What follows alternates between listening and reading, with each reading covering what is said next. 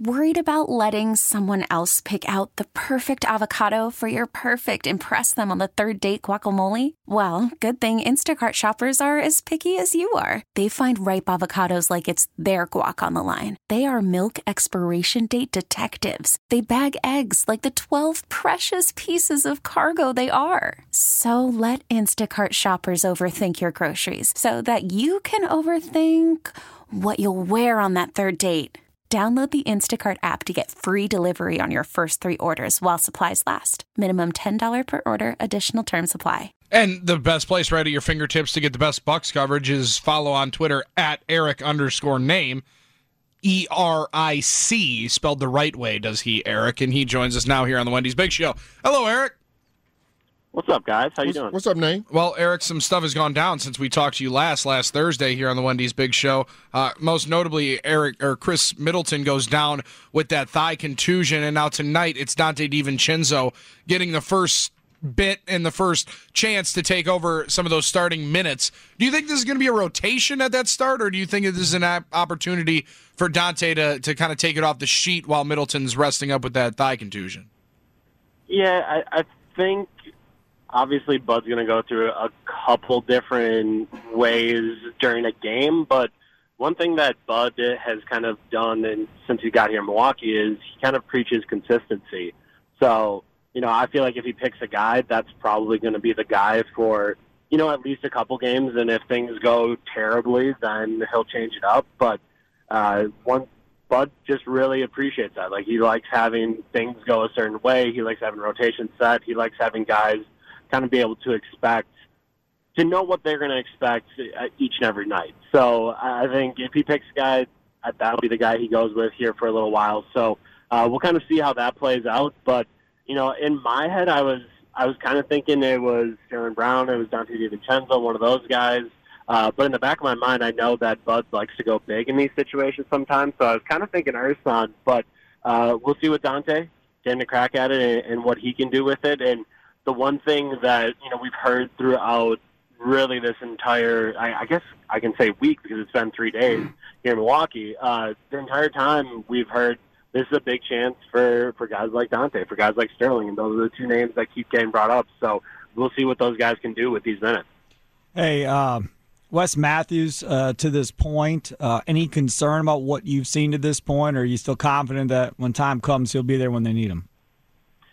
I think, I asked Bud that question on, I guess it would have been Sunday in Oklahoma City before the game, and asked something similar. Like, you look at Wes in the first 3 games, I think it was 14 apiece in those 3, and then since then he just really hasn't been able to score, hasn't really been able to make an impact offensively, and Bud assured me that he's happy with what Wesley's doing on the defensive end, which is good because obviously that's what Bud likes, but I do think you have to wonder if there's a little bit more he can do from a scoring perspective. I think this is a good opportunity for him to get to do a little bit more scoring. But the thing I keep looking at is his 3-point percentage just at 33%. Right. And that was the big thing that, I was, thinking through that, hey, if you're not going to have Malcolm Brogdon that goes to the rack as much, or you're going to have Wesley Matthews who doesn't go to the rack as much as Malcolm Brogdon, he's got to make up for it in other ways. And that was supposed to be at the 3-point line where, he was a 40% catch-and-shoot guy. He was going to get a lot of easier looks. He was going to get wide open looks because he's playing with all these other guys, and he's missed those looks.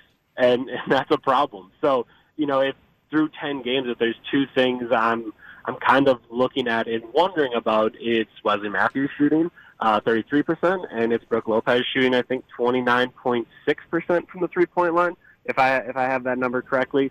So those are 2 big concerns. Like the spacing around Giannis and chucking up a bunch of threes is obviously something that I've kind of stumped for over the years and campaigned for, and they did it last year.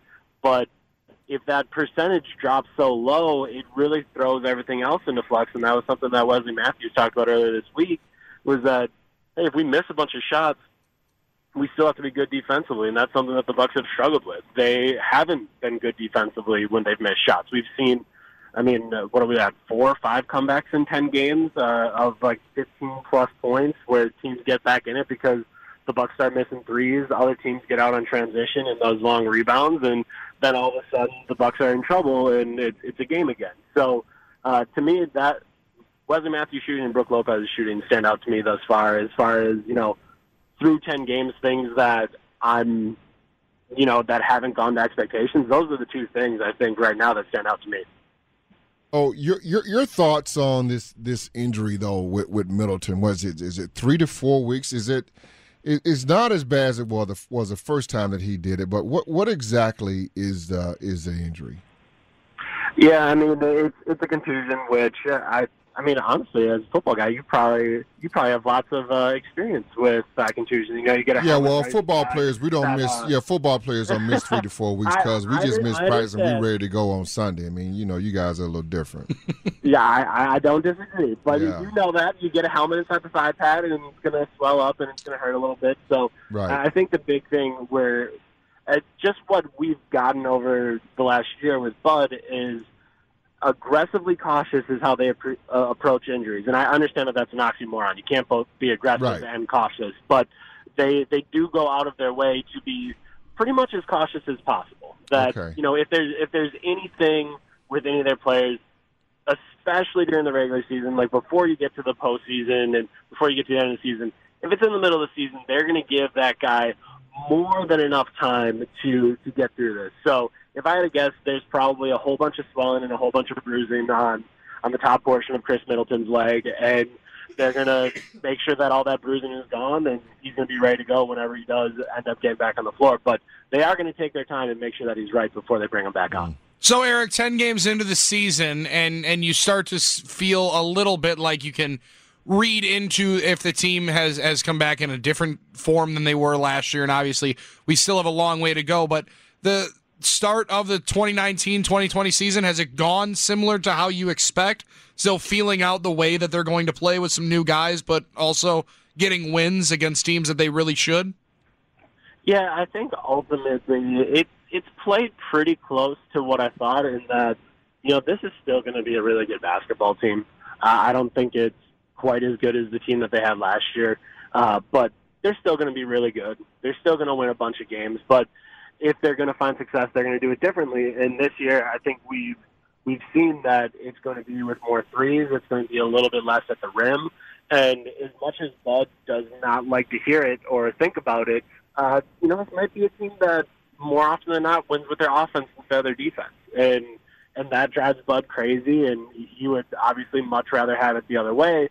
But I think when you look at this Bucks team, you have to at least think that that's the way it's going to go, because I don't know if they're quite as good defensively this year. And, maybe in time it'll all work out. The scheme will end up winning, and they'll figure out what they need to figure out. Wesley will get better, and the whole team will, defend at a higher level. But to this point, they just haven't really done that yet. So to me, that's going to be kind of how this goes. But overall, from an expectation standpoint, this team looks pretty similar to what I thought it would before the season. What about DJ Wilson? That was a guy that had a little bit of a run last year, got everybody's hopes up that, okay, he's not a bust, he's going to turn this thing around. And now this year, beginning of the year, everybody's back to going, where's DJ Wilson? Yeah, I think it's interesting to me that the Bucks, whether it's John Horst or it was Mike Budenholzer, or I guess a combination of the brain trust there, I was just surprised by how much that they prioritized a backup center and how much they talked that up. That, during the offseason it was, finally we have a backup center. That means we can play defense the same way that we do. We have another Lopez brother, so defense won't change for the other four guys on the floor because we'll take Brook off and bring Robin on.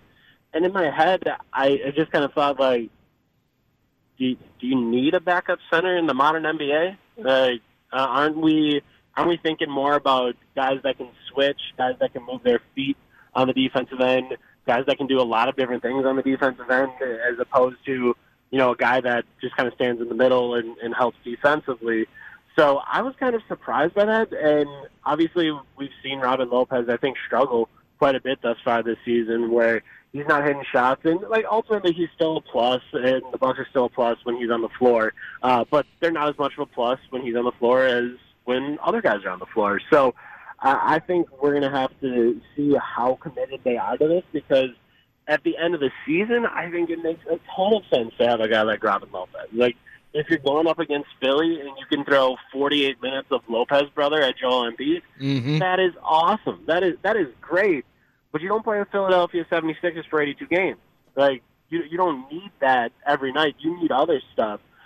So to me, that's going to be the interesting thing is, can at some point during the season, can they go to a guy like DJ Wilson? Can they get him some minutes and play differently in those minutes than they normally do?